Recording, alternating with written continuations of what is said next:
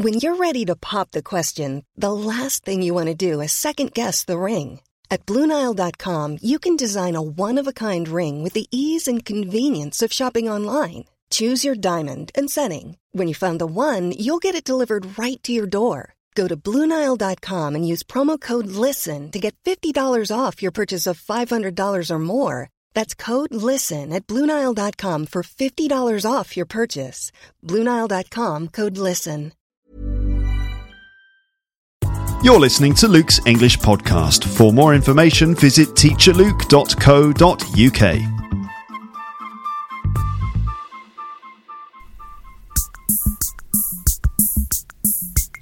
Hello, welcome to another episode of Luke's English Podcast.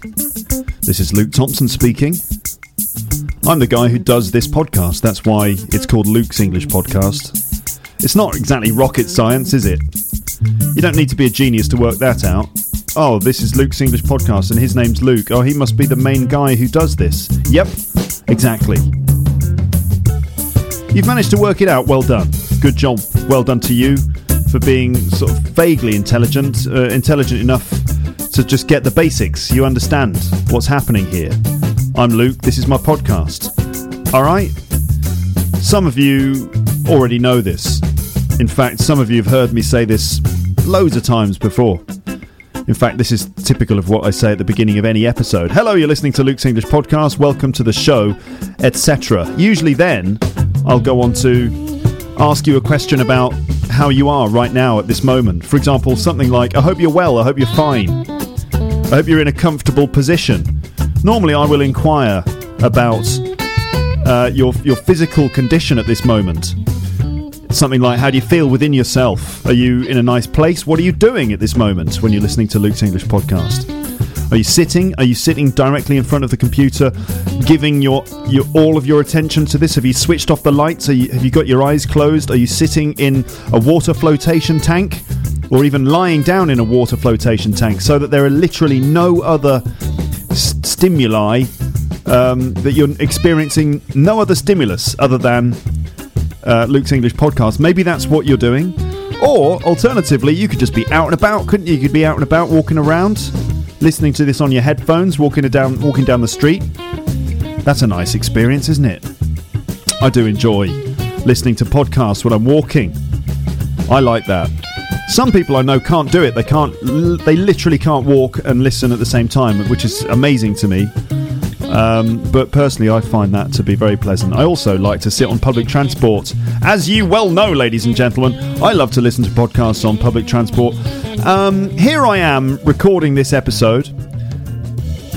And that's obvious because you can hear it. But anyway, here I am recording this episode. And I'm well stocked up here at the... what am I going to call this place? The place where I record my episodes. What shall I call it? I'm going to call it the Space Pod. Okay, here I am, high above the streets of Paris in my space pod, where I record episodes of Luke's English Podcast. I quite like the idea of calling it a space pod. To be honest, it's just a room. But it does feel a bit like a space pod, just because I'm quite high up. I'm on like the 6th or 7th floor, so I've got a view over the rooftops of Paris. It's Hollywood stuff, it really is. It's like living in a Woody Allen movie. As I've mentioned before in previous episodes, I look out of the window. Boom, there's the Eiffel Tower. Just there, right there in my face. I can see the view of the Eiffel Tower from my window as I'm recording this. Also, as well as the Eiffel Tower, I can see a bunch of other stuff, including just that kind of stereotypical Hollywood version of the streets of Paris. You know, like in a Disney movie or something like that. That's what it looks like from here. And I've got lots of windows around me. I've got a window in the front, window on the side, window on the other side. So it feels like I'm in a pod above the city of Paris. Oh, admittedly, that's not really space. It doesn't really count as being in space. But I can see the sky quite well. I can see a lot of sky. So I like to imagine that I'm in a space pod here, recording an episode of the podcast. That's a new development on Luke's English Podcast. Okay, that's a new thing. Hopefully that's going to become a recurrent thing. Will I remember that this is called the Space Pod? I think I will, because I like that, so it's going to stick in my mind. Anyway, I'm well prepared for this episode. I mean, by that, I don't mean that I'm prepared in terms of things that I can talk about. I'm kind of semi-prepared on that front. But more importantly, I am armed, let's say, with a nice cup of tea. I've brewed myself a cup of English breakfast tea, which I've got here with me. I at this point, normally I would slurp the tea to make some kind of point. I don't know what point I would be making. But I'm not going to slurp the tea too loudly. I'm just going to drink it normally. Here we go. Lovely. Nice cup of English breakfast tea, which can be hard to find around here. But I've managed to import some from Britain. I went back to London not long ago, and I went to the supermarket and I bought a big box of Yorkshire Gold, which is my favourite tea, Yorkshire Gold. And Yorkshire Gold is great because it's quite a strong brew. So if you leave the tea bag in the cup for a while, you end up with that nice sort of dark brown colour. And of course I put milk in. You might be thinking to yourselves, well, Luke, as a British man, you must be something of an expert when it comes to making tea. And you wouldn't be wrong. In fact, you'd be right. Well, I say an expert. Basically, I mean that I've had lots of practice at making cups of tea, and I know how I like my tea, okay? Let me just explain to you briefly how you make a cup of tea, which I've probably said before in the podcast. This is becoming a running theme, isn't it? Oh, I've probably said that before. I've done that before. Well, after nearly 250 episodes, yeah, I have said a lot of these things before. That's about 250 hours worth of podcasting stuff. So forgive me if I repeat myself. Anyway, what I like to do is get a nice tea bag, like a Yorkshire Gold, PG Tips, something like that. Whack it in the mug, and you need a nice big generous mug, sort of mug that you would drink a big American coffee from. So a big generous mug. Boil some fresh water, and then as soon as the water's boiling, and it has to be fully boiling water, okay, just chuck that boiling water directly on top of the tea bag in the cup.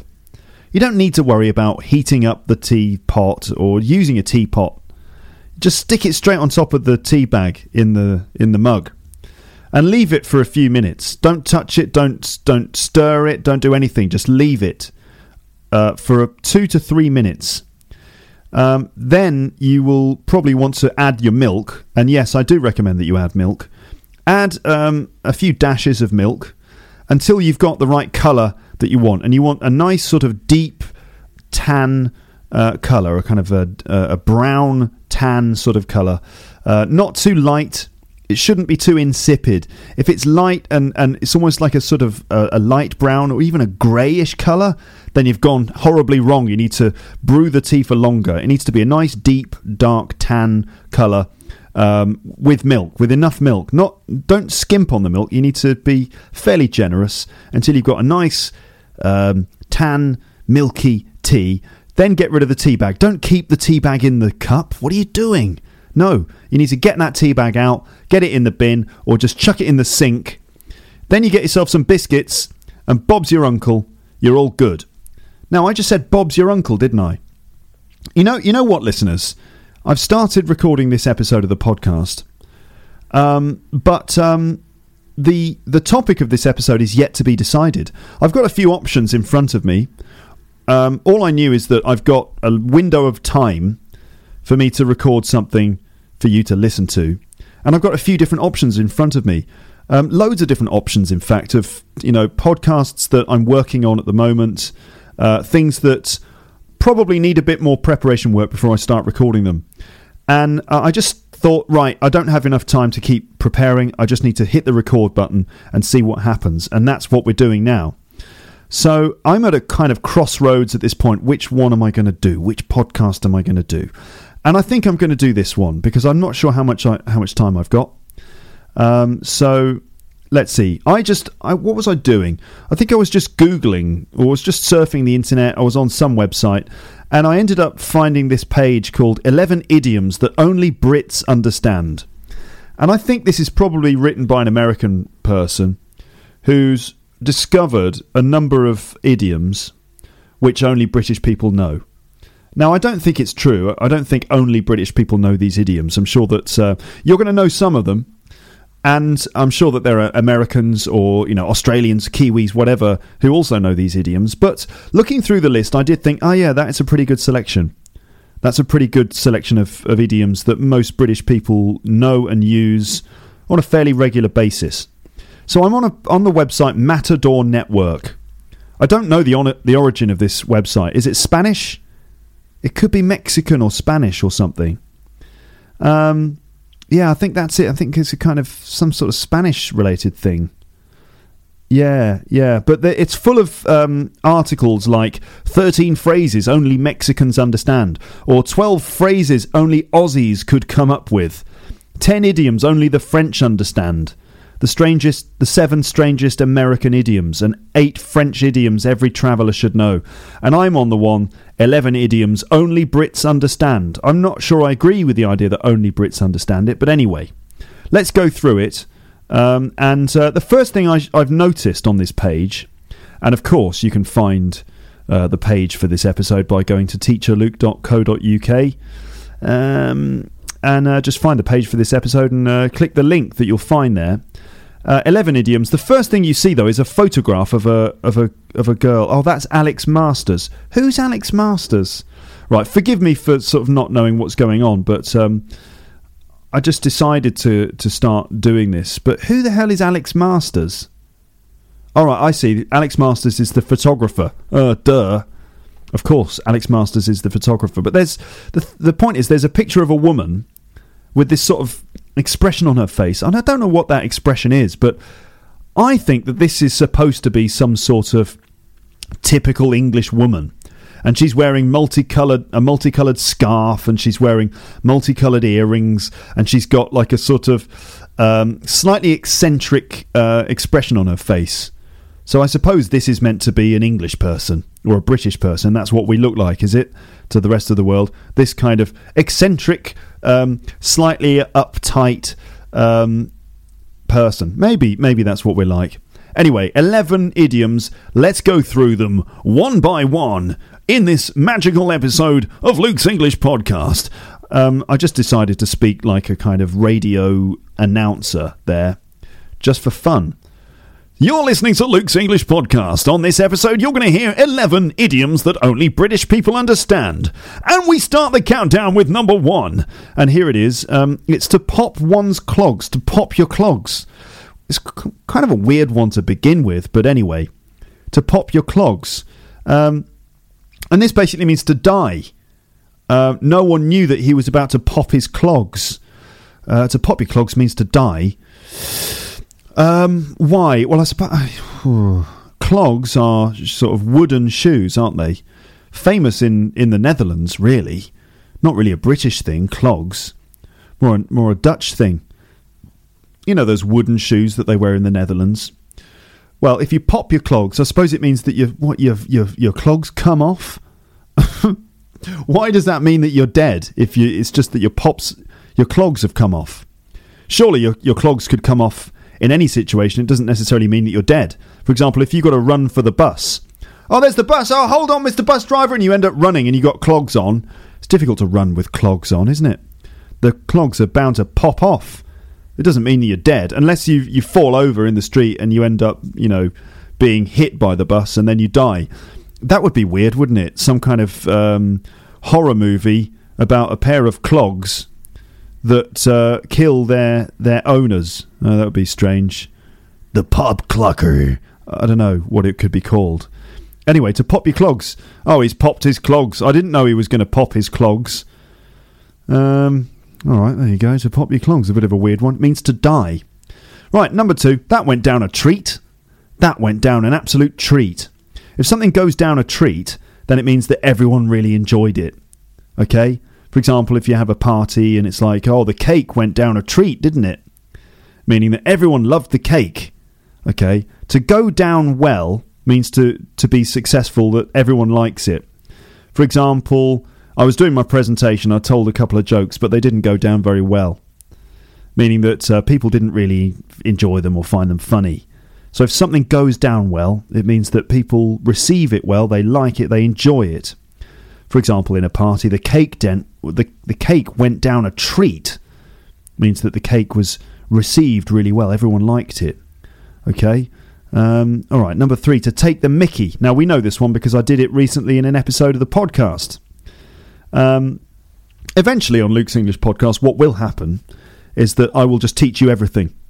And there'll come a point where everything will be just reviewing. Just because eventually, when I've done, 1 billion episodes of Luke's English Podcast, I will have just taught you absolutely everything that there is in the world. And at that point, we'll be like, right, we've taught you everything.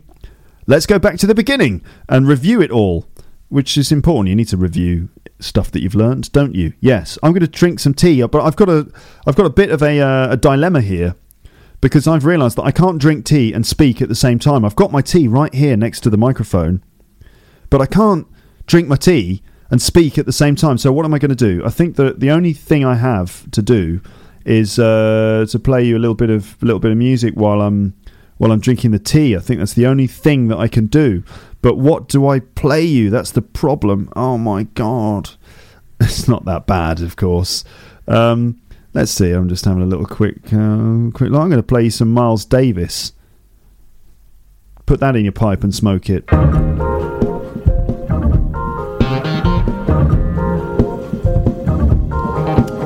Nice. I've got biscuits here too. I've got a huge box of biscuits. But this is actually Miles Davis and Carlos Santana. It's some sort of remix project. I'm not sure who was responsible for producing it, but it's kind of a modern band featuring Carlos Santana on guitar, and they're playing over the top of an old Miles Davis recording. There he is.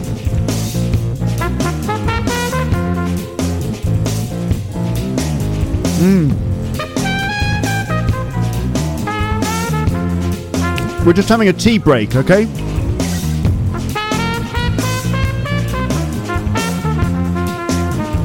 Just give me a chance to eat a biscuit, drink some tea. If you've got biscuits, you can join in at this point.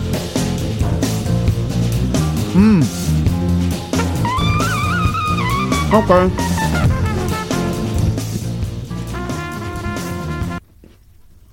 Well, I'm still eating, sorry.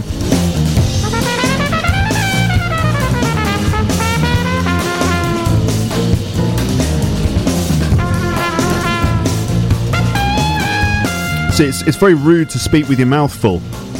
So, I'm just letting Miles do a bit of talking with his trumpet while I digest. Okay, I think that's enough. Fine, I'm back to normal again. Wait a minute, I need to put some tea in the mouth to slosh out the remains of the biscuits.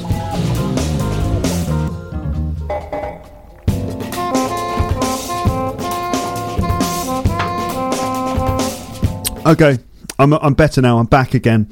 Right, what was I talking about? To take the mickey. You know what that means because it appeared in an episode recently, the one about British slang.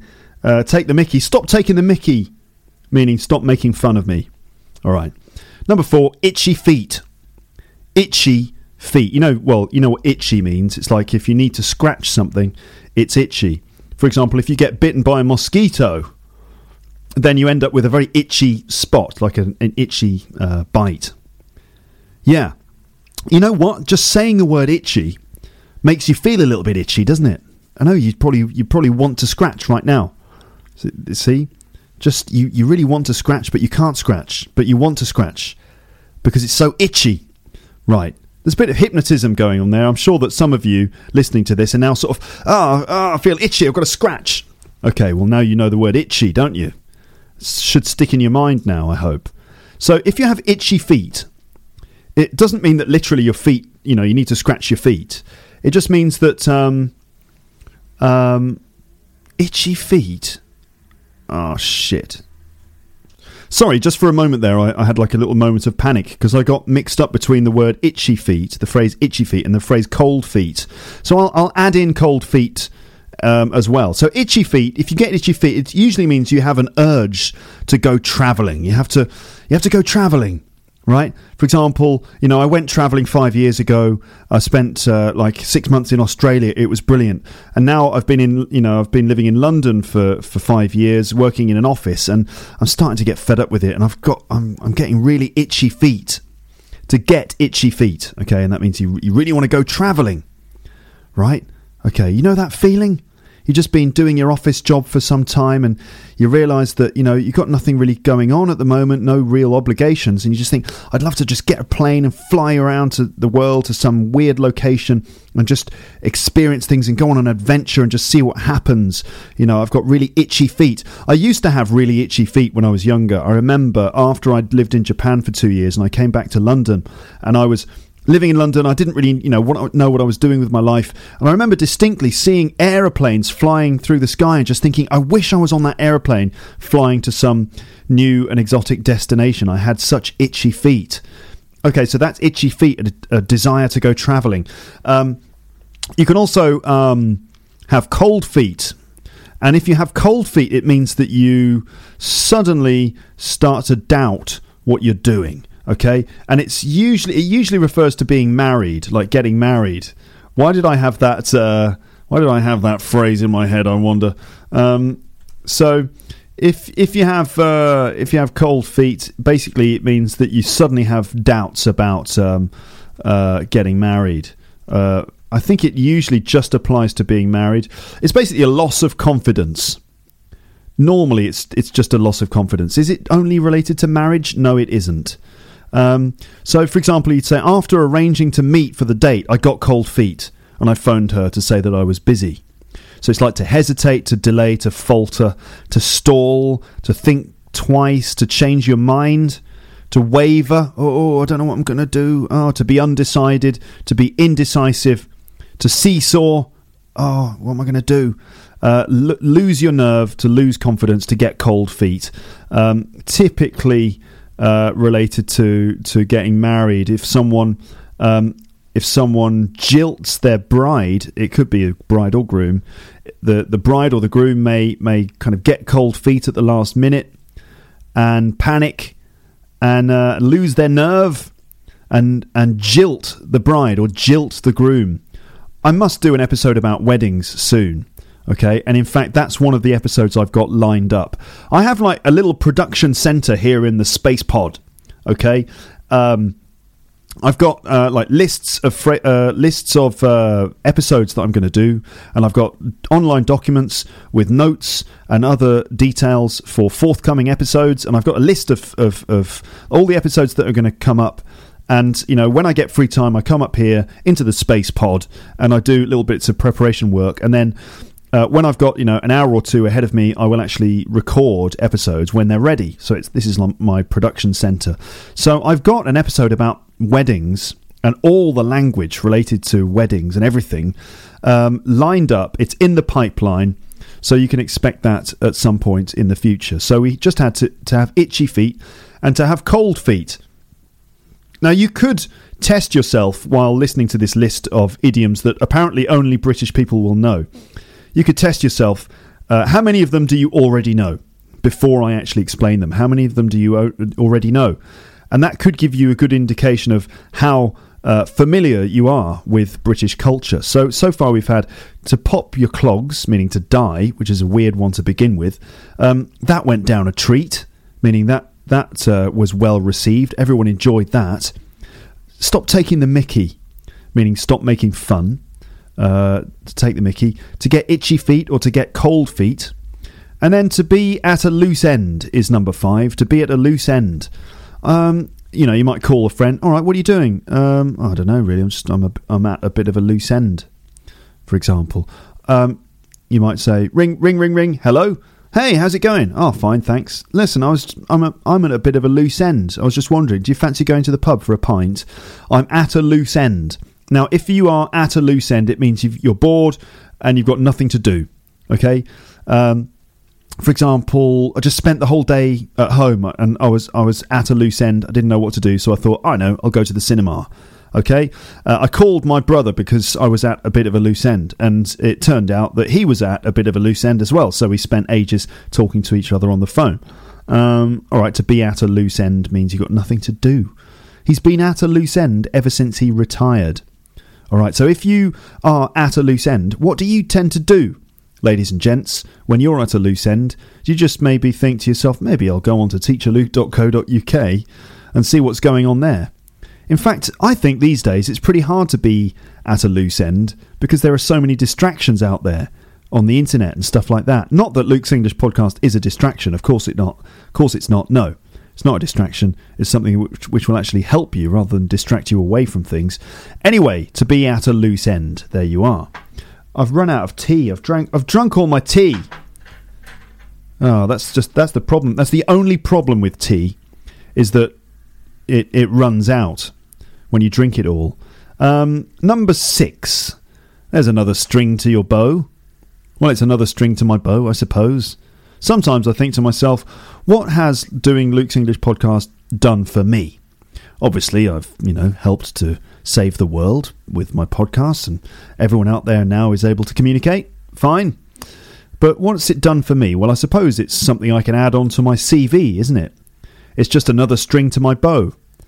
It's another thing I can do.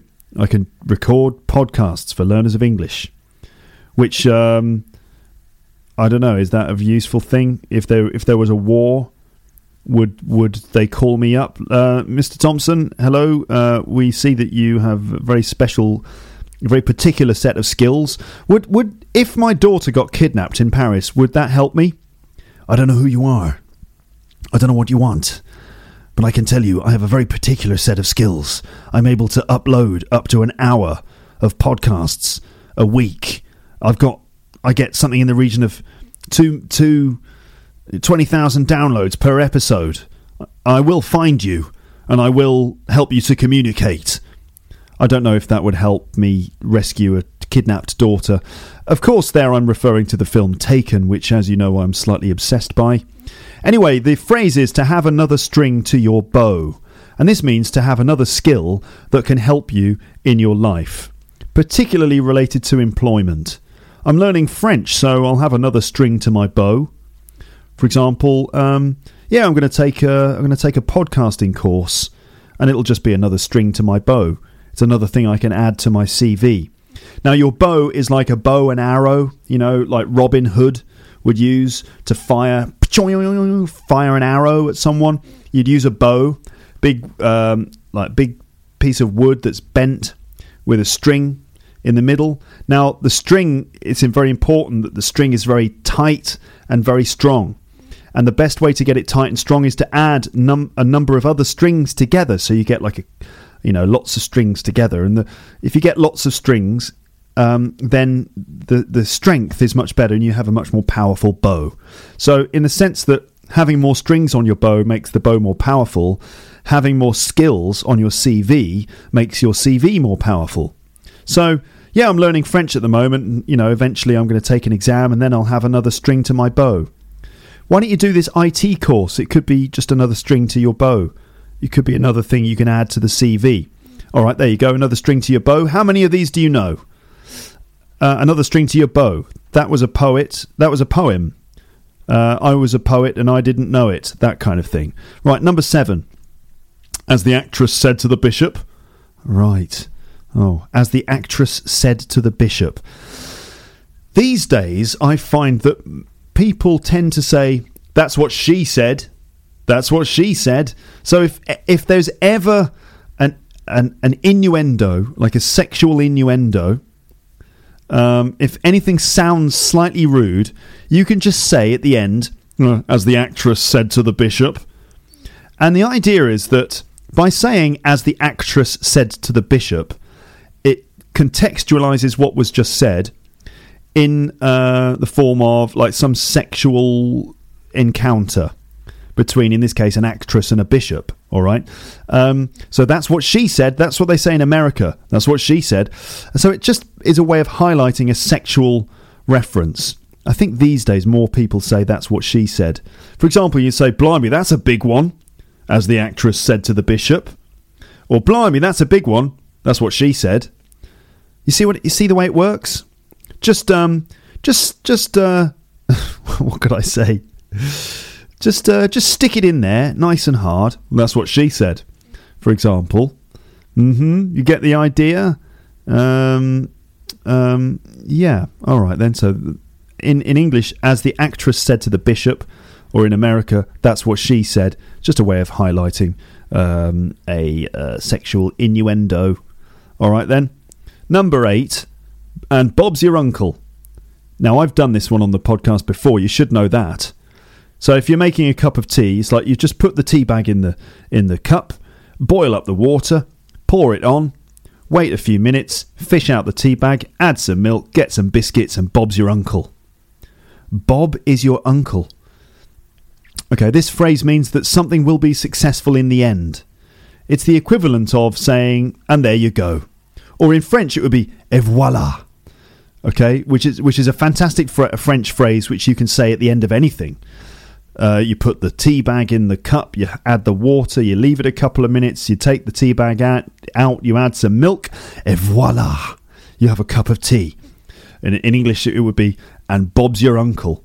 And in fact, you can add something else on top of that. You can say, and Bob's your uncle, and Fanny's your aunt, which makes it even more British.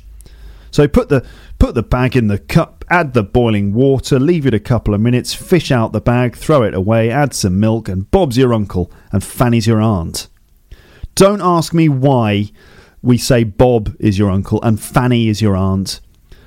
I'm not sure of the etymology of that phrase, but there it is. So I suppose in terms of learning English, all you need to do is get online, go to teacherluke.co.uk, download a few episodes of Luke's English podcast onto your phone, listen to them as you go to work, try and focus on what's being said, and Bob's your uncle and Fanny's your aunt. All right. Where's the Queen Elizabeth pub? Well, you go down the road, take the first left, and Bob's your uncle. There it is on the corner. All right then. Bob's your uncle. Number 9. It's as cheap as chips. As cheap as chips. Which means that it's just really cheap. Okay? It's really cheap. Why don't you come to see my comedy show? You're going to love it. It's fantastic. It's an hour of stand-up comedy. You get a free drink on entry. It's only £5. It's as cheap as chips. You can't lose. Okay? So that means it's a bargain. It's a really cheap price. It's as cheap as chips. It's as cheap as chips, mate. I suppose this is assuming that chips are cheap. Now that's quite difficult to say. Can you say that? Cheap as chips. I've just realised that might be difficult for you to say. Cheap as chips. So that's an E sound, E, and an E sound. E-it. Cheap as chips. The E in cheap, you have to make a very English face when you say that word. You sort of bring your lips back so you're sort of smiling, like a big broad smile. E, and you get wrinkles around your eyes. Cheap as chips. E, like that. It's a smile with wrinkles around your eyes. You end up looking like a member of the royal family, basically, which of course is what you want, I'm sure. I don't think it is, but anyway, as cheap as chips. Can you say it? If you can get it right, well done you. You've taken another step in the right direction there. Right, that brings us on to number 10. Look after the pennies and the pounds will look after themselves. If you look after the pennies, the pounds will look after themselves. This is the sort of thing that our grandparents would say, and it's just a kind of method of saving money. As if to say that if you just look after the small amounts of money, then the larger amounts of money will look after themselves. If you take care not to waste small amounts of money, then eventually it will accumulate into something more substantial. Look after the pennies and the pounds will look after themselves. For example, when would we say that? You might say, let's go to the supermarket. Where do you want to go? Waitrose? No, it's a bit too expensive. No, let's go to Aldi. Look after the pennies and the pounds will look after themselves. Okay. And finally, number 11 in this rather random list from the MatadorNetwork.com. Number 11 is a nosy Parker. Stop being such a nosy Parker. Mind your own business. So a nosy Parker is someone who's basically very nosy, someone who's extremely interested in other people's lives. So he's such a nosy Parker, meaning that he's always like very nosy. He wants to know what's going on in everyone else's lives, right? He's such a nosy Parker. And apparently that, according to the Matador Network, that is the list of idioms that only British people understand. But I wonder if you understood them already, in which case we can safely say that this article is a load of shite, because I'm sure that many of you knew some of those idioms already, didn't you? Okay, well, anyway, it's interesting, isn't it, to come across these lists of idioms and things. There are so many websites like this these days, like BuzzFeed and stuff like that have these lists of things. I think they're designed to just distract you from your working day. There are loads of things. I wonder if I could have a little look at some of these. This one is 11 essential Russian phrases and one gesture. This could be interesting, couldn't it? No, that's not going to work because I can't do it. No, I can't do that. Never mind. I'm sorry, but it's all written in Cyrillic, and I can't read Cyrillic, which is a great pity, isn't it? Never mind. Maybe I should learn Russian. Could be another string to my bow. All right then. Yes, maybe I should learn Russian. There's other stuff here. There's 13 phrases only Mexicans understand. 13 phrases only Aussies could come up with, mate. 10 idioms only the French understand. Well, let's have a look, shall we? It's all going to be in French, isn't it? All right, the number one, mind your own damn business. Okay, to be lazy, to make a big fuss, to be stood up. Oh, no, it's not going to work because they're all French. This is the best episode of Luke's English Podcast that you've ever heard, isn't it? I know that it is. You know what? We're going to explore some uncharted territory now at this point, because what I've got is I've got my computer hooked up to my recording device, and so I could just go through YouTube and just find some weird stuff to play you. What am I going to play you? Here? All right. Let's see. This is a video called Gritty Brit Flick. So that means like a gritty British film. Yeah? Gritty means, I'm doing this in a Cockney voice now. Gritty, right, means that it's like sort of realistic, yeah?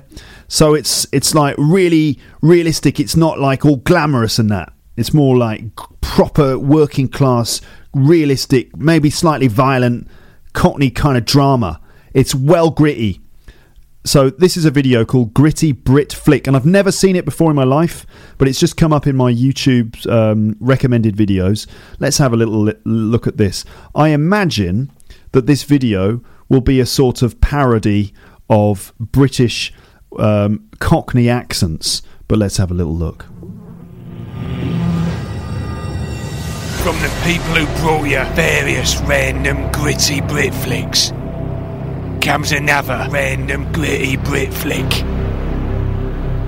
featuring characters with nicknames and regional accents. Geordie! Aye. I'm back with tear-ups, tooled-up geezers walking in slow motion round the corner. What tooled-up geezers walking in slow motion round a corner?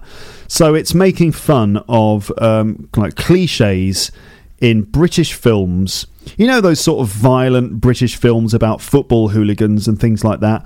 Loads of tooled-up geezers walking in slow motion round a corner. A tooled-up British geezer is a British gentleman who is armed with a weapon. So to be tooled up means that you're armed. And we see on the video several gentlemen holding baseball bats. They're a couple of tooled-up British geezers. A geezer is a bloke, basically. Tooled-up British geezers walking in slow motion round a corner. All right? That means, just again, a cliche that you might see in British films. Sort of Cockney geezers with baseball bats. Maybe they're football hooligans. Tooled up geezers walking in slow motion round the corner. and freezes of gurning faces. An Eastern European hard bloke. An Eastern European hard bloke. So in these sorts of like Cockney gangster movies, there's always some Eastern European dude who's like an hard bloke.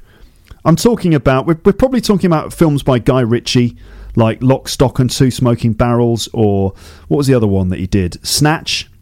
There's a couple of Eastern European hard blokes in that, ain't there?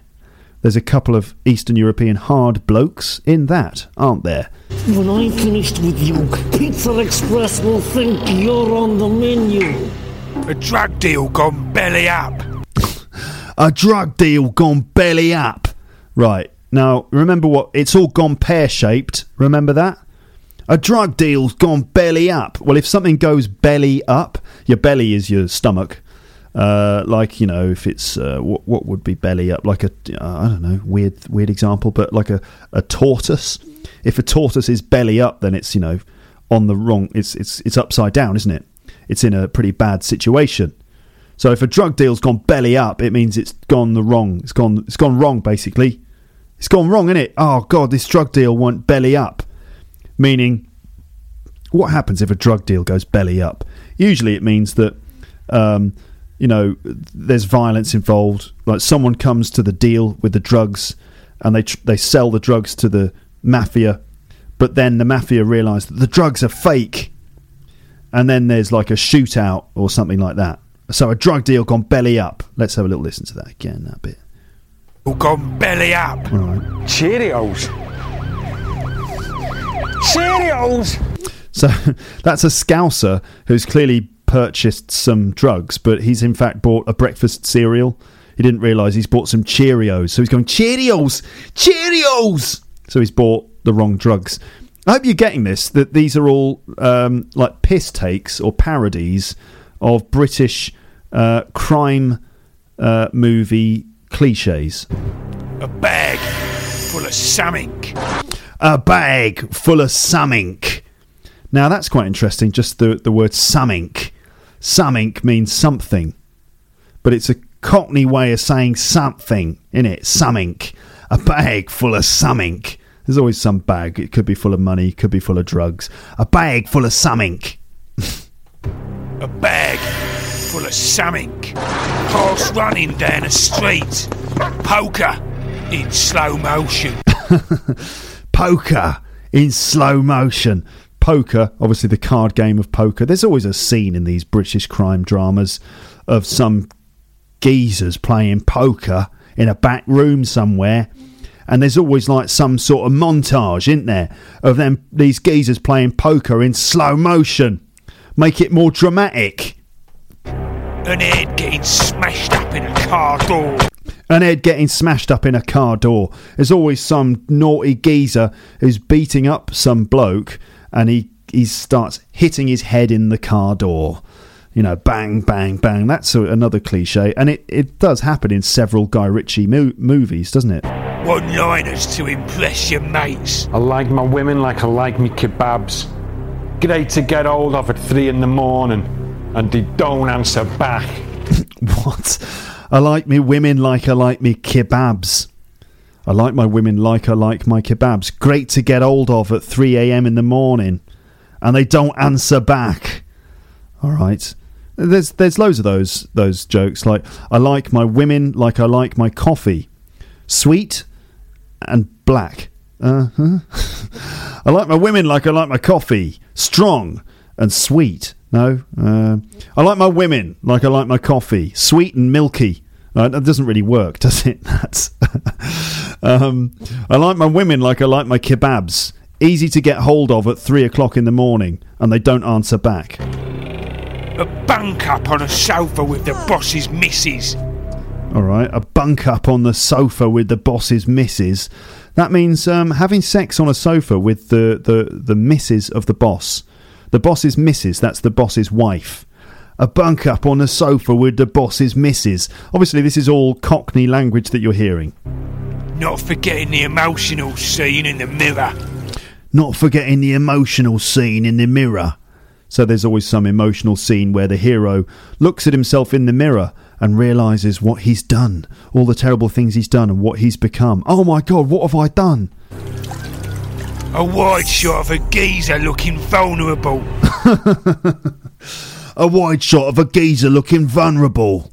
So a wide shot means, like a camera shot from a distance of some geezer. He's holding a bag and he looks vulnerable. He's standing around in a council estate.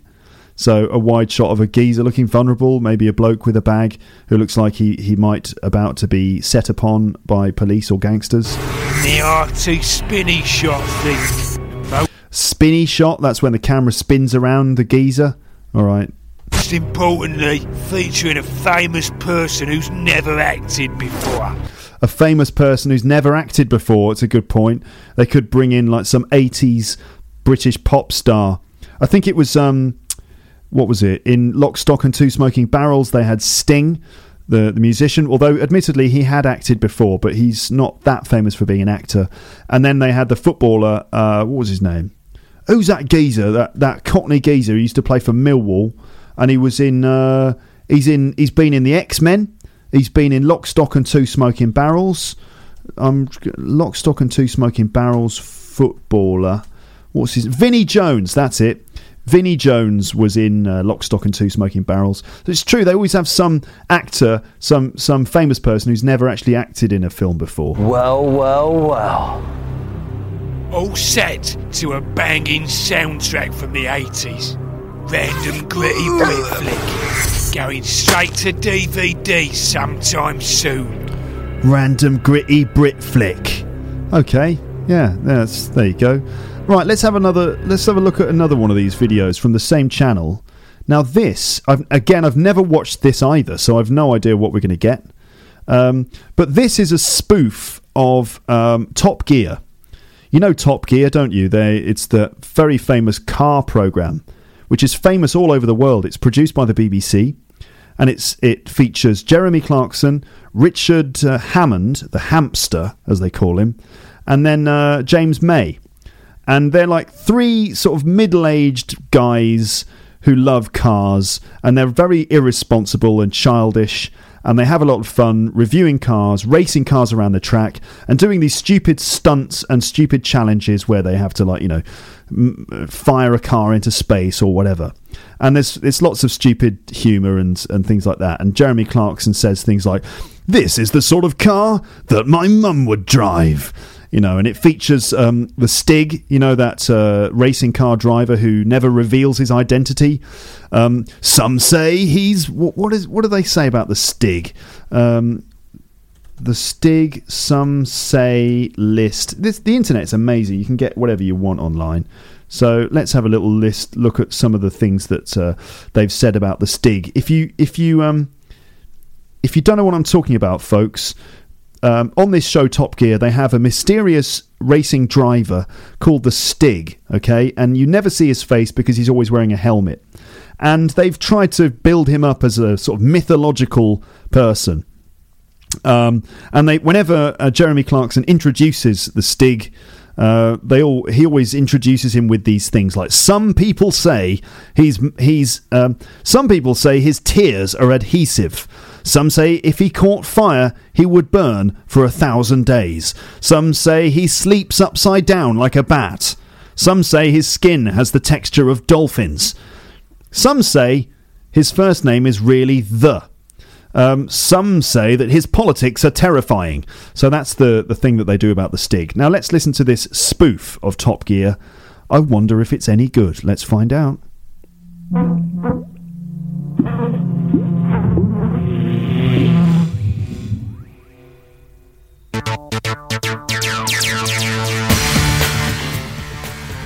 Welcome to the car show, where today we'll be driving fast while smoking and hating foreigners. We've got 3 cars, and we're going to see how much more damage we can do to the environment.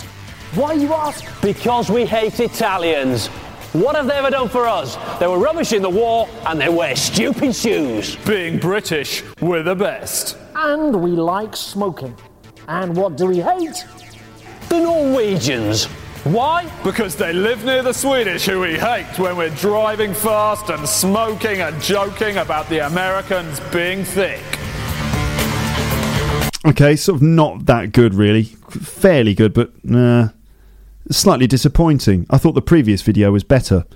Okay, that was the Top Gear spoof, where they talk about basically the fact that the Top Gear presenters are irresponsible, they love smoking, they love driving their cars fast, and they hate foreigners, which is kind of true, really, about that show.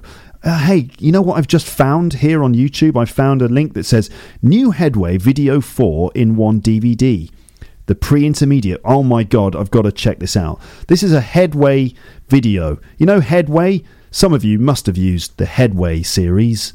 This is Headway is basically a very, very successful series of English language textbooks, produced by Liz and John Soares, and published by, is it Cambridge University Press or Oxford University Press? I'm not sure. But anyway, Headway is just like one of the oldest and commonly used English language course books. And it seems that someone has uploaded one of their DVDs onto YouTube. And this is the pre-intermediate DVD, part 3. Let's have a little look. I don't know which edition this is. This might be an old edition. Let's have a little look at what the Headway pre-intermediate DVD looks like. This is part 3. When's it going to start? Here we go. Oxford University Press. Okay, they've produced a lot of quality materials, haven't they, in the past? Let's just see how cringeworthy the pre-intermediate DVD is. This is a very lovely intro with pictures of Oxford, and it's all very important. Oxford English video. All right, what are we going to see?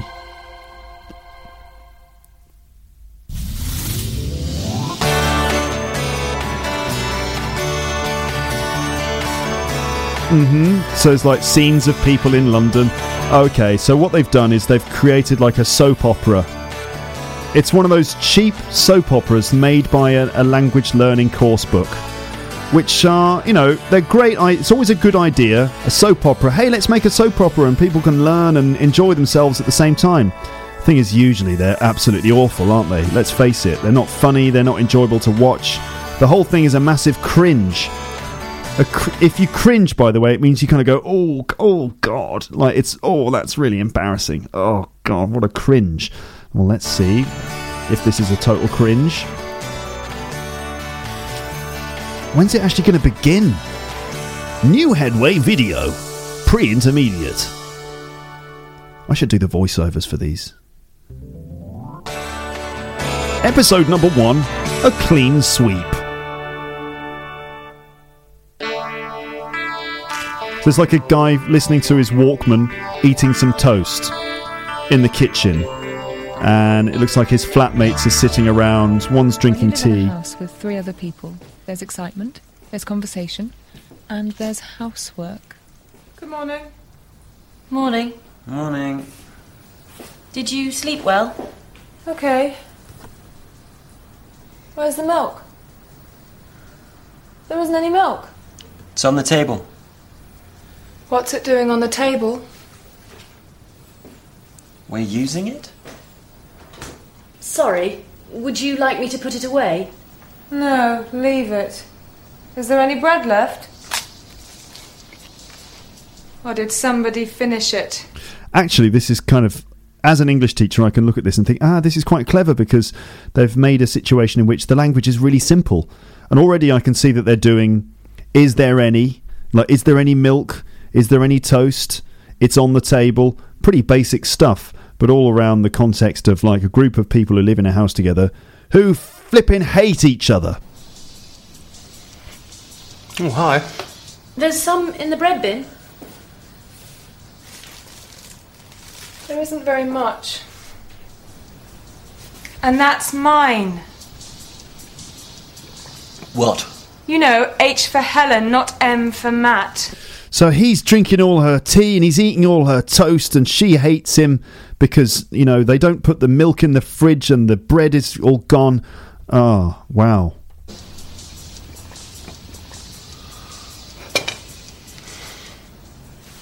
Okay, well, I'm not going to carry on with that, because let's face it, it's really boring, but it is actually quite useful, I think, for learners of English. But I think then we're going to stop listening to it now because I think that my skin's going to come off because it's that boring. Well, ladies and gentlemen, has this been a good episode of the podcast? Well, I'm not going to go into that situation where I start underselling the podcast. Hell no. I think that it's time to just take us out of this episode. And how am I going to do that? Well, I think that probably I'm going to play you this, and this is Monty Python, The Fish License, in which a man goes into a government office in order to apply for a fish license, and if it makes absolutely no sense to you, then that's fine, because it is ridiculous. Hello, I would like to buy a fish license, please. A what? A license for my pet fish, Eric. How did you know my name was Eric? No, my fish's name is Eric. Eric the fish. He's an halibut. What? He is an halibut. You've got a pet halibut? Yes, I chose him out of thousands. And like the others, they were all too flat. You must be a loony. I am not a loony. Why should I be tied with the epithet loony merely because I have a pet halibut? I've heard tell that Sir Gerald Nabardo has a pet prawn called Simon. You Okay, it's not funny, is it? wouldn't call him a loony. You know what? What I like to do is have like a big moment at the end of an episode. Boom! And then at the end you finish listening to it and you think that was really stunning. I mean, that was incredible. He's really pushed things to the limits this time. He really expanded on everything he's done so far. These podcasts just keep getting better and better all the time, don't they? And the hilarious fish license scene at the end, that was just brilliant. First of all, we had all those idioms so that we know how to communicate like natural English people, and there was like a subtle bit of piss taking as well on the side there, and then we had that hilarious thing about Cockney movies, geezers and all that. And then there was the Top Gear thing, and then we listened to their Headway pre-intermediate DVD recording, and then we listened to the fish license thing, which wasn't very good, really, was it? Well, okay, I think this at this point I'm just gonna give up. I think I did say that I'm on the 7th floor here of the building, so if I just open the window, if I can just open the window, I would just end it all. No, of course not. That's ridiculous. I wouldn't jump off the top and pop my clogs. No way, Squire. Right, let's listen to the rest of this stupid fish license scene in which a gentleman has gone into an office to get a license for his pet fish called Eric, which is a halibut. He picked it out of thousands. Apparently he liked it because it was so flat. Right, okay. All right then. Furthermore, Dawn Pale thought the lady's show jumper had a clam called Stafford, after the late Chancellor. Alan Bullock has 2 pikes, both called Chris, and Marcel Proust had an haddock. So if you're calling the author of Our La Recherche du Temps Perdu a loony, I shall have to ask you to step outside. Yeah, don't worry. Okay, I know that makes no sense. Just carry on. All right. A license? Yes. For a fish? Yes. You are a loony. Look, it's a bleeding pet, isn't it? I got to license me pet dog, Eric. I got to license me pet cat, Eric. You don't need a license for your cat. I bleeding well do, and I got one. Can't be caught out though. There is no such thing as a bloody cat license. Yes, there is. No, there isn't. Isn't. I bleeding got one. Look. What's that then? This is a dog license with the word dog crossed out and cat written in crayon. Man didn't have the right form. What man? The man from the cat detector van. The loony detector van, you mean? Look, it's people like you what cause unrest. What cat detector van? The cat detector van from the Ministry of Housing. Housing? It was spelt like that on the van. God. I'm very observant. I've never seen so many bleeding aerials. The man said their equipment could pinpoint a purr at 400 yards, and Eric, being such a happy cat, was a piece of cake. How much did... Right, I'm eating a biscuit, all right? So someone's enjoying themselves. Did you pay for this? 60 quid and 8 for the fruit bat. What fruit bat? Eric the fruit bat. Oh, your pet's called Eric. There's nothing so odd about that. Kemal Ataturk had an entire menagerie called Abdo. No, he didn't. Didn't. Oh. Right, I've had enough of that. I know that I've said in the past that Monty Python are brilliant and everything, but that is one sketch that I don't get. All right, I'm sorry, I don't really enjoy that sketch. So there it is. I said it. Now, I can't leave you on that note. I think I'm going to have to do this instead. I'm going to play you this, and you can't fail with this. Let's hear it.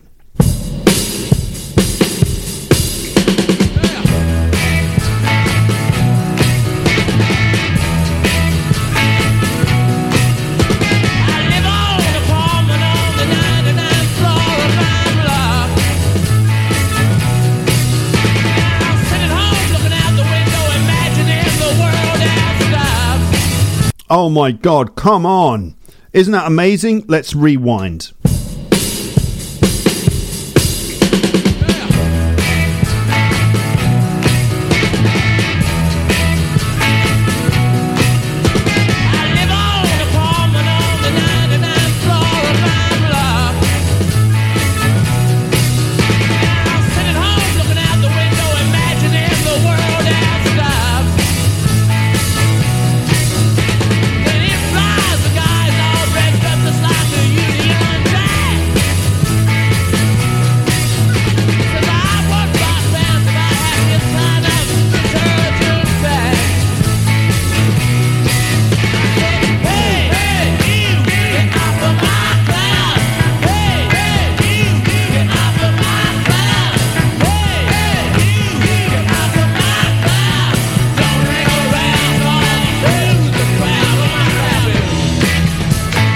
Wow, what a band!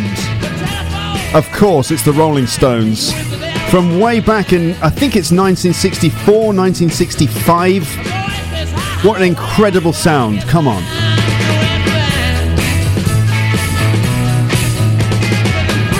To be honest, I just love the intro. I love that drum break at the start.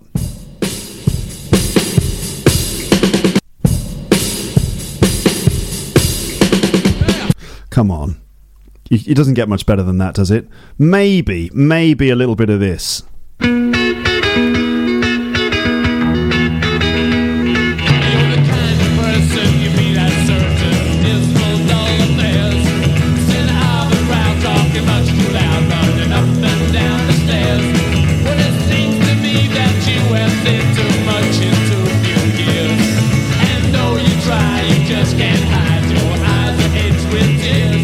You better stop, look around. Here it comes, here it comes, here it comes, here it comes. Here comes your 19th nervous breakdown. Oh, come on, the Stones are amazing, aren't they?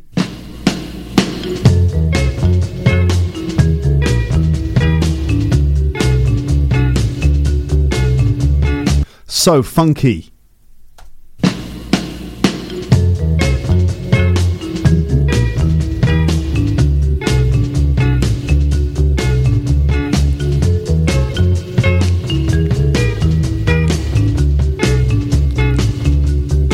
The Rolling Stones have got to be one of the most incredible bands that we've ever had. Now, people always say the Rolling Stones, the Beatles, which one's the best? It's not a competition for me. I think the Beatles are amazing in their own right, but the Stones have that sort of dance music thing going on. It's music that you can dance to. They're just a great live band. I saw them live. They were incredible. I thought to myself, they're all a bit old these days. And it's not going to be such a good show. I'm sure there'll be lots of synthesizers and backing tracks and things. I saw them in Stade de France in the stadium. We were standing near the back, but as soon as they started playing, it was like an incredible rush. It was amazing because I realised, no, it's just them. It's just Mick at the front, Keith on his Fender Telecaster, Ronnie Wood on his guitar, and of course, what's the name of the drummer? How can I forget the name of the drummer now? Oh dear, oh dear, oh dear. I'm a big fan. I can't believe I've forgotten his name. Rolling Stones drummer is called Charlie Watts, of course. And they were just an outstanding live band. And they're so funny. And Mick is such an incredible entertainer. It was one of the best live gigs I've ever seen. They are something incredible. This is from the 80s, this track, I think. But this is one of my favourites. It's just such a tight little groove. It's such a fun track. Love and hope and sex and dreams are still surviving on the streets. Look at me. I'm in tatters. I'm shattered. Shattered. Friends are so alarming and my lover's never charming. Life's just a cocktail party on the street. Big apple, people dressed in plastic bags. Directed traffic. Some kind of fashion. Laughter, joy, and loneliness, and sex, and sex, and sex, and sex. Look at me. I'm in tatters. Good bass playing. I'm a shattered. All this chitter chatter, chitter chatter, chitter chatter about schmatter, schmatter, schmatter. I can't give it away on 7th Avenue. This town's wearing tatters. Shatter. Work with love and sex. Ain't you hungry for success, success, success, success? Does it matter? Shattered. Breakdown.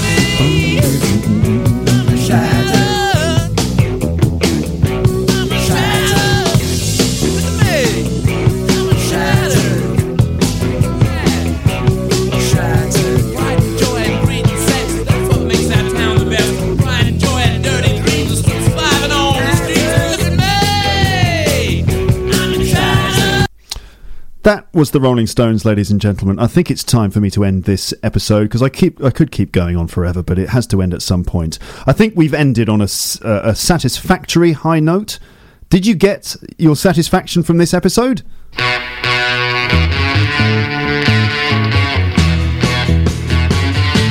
Of course you did. Ladies and gents, thanks for listening to another episode of Luke's English Podcast. But for now, it's time, finally, for me to say, for this episode at least, a very, very sincere and very warm and all that sort of thing. Goodbye, goodbye, goodbye, goodbye. Thanks again for listening to Luke's English Podcast. For more information, visit teacherluke.co.uk.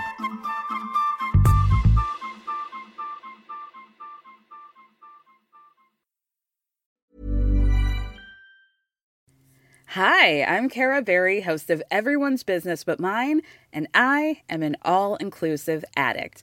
Enter Club Med, the best all-inclusive for you and your family. With resorts worldwide, from their family flagship resort, Club Med Punta Cana, to their only mountain resort in Canada, Club Med Quebec, they have everything you need to relax. With their 20-plus sports activities, wellness programs, you can dine on delicious cuisine and make memories with your family.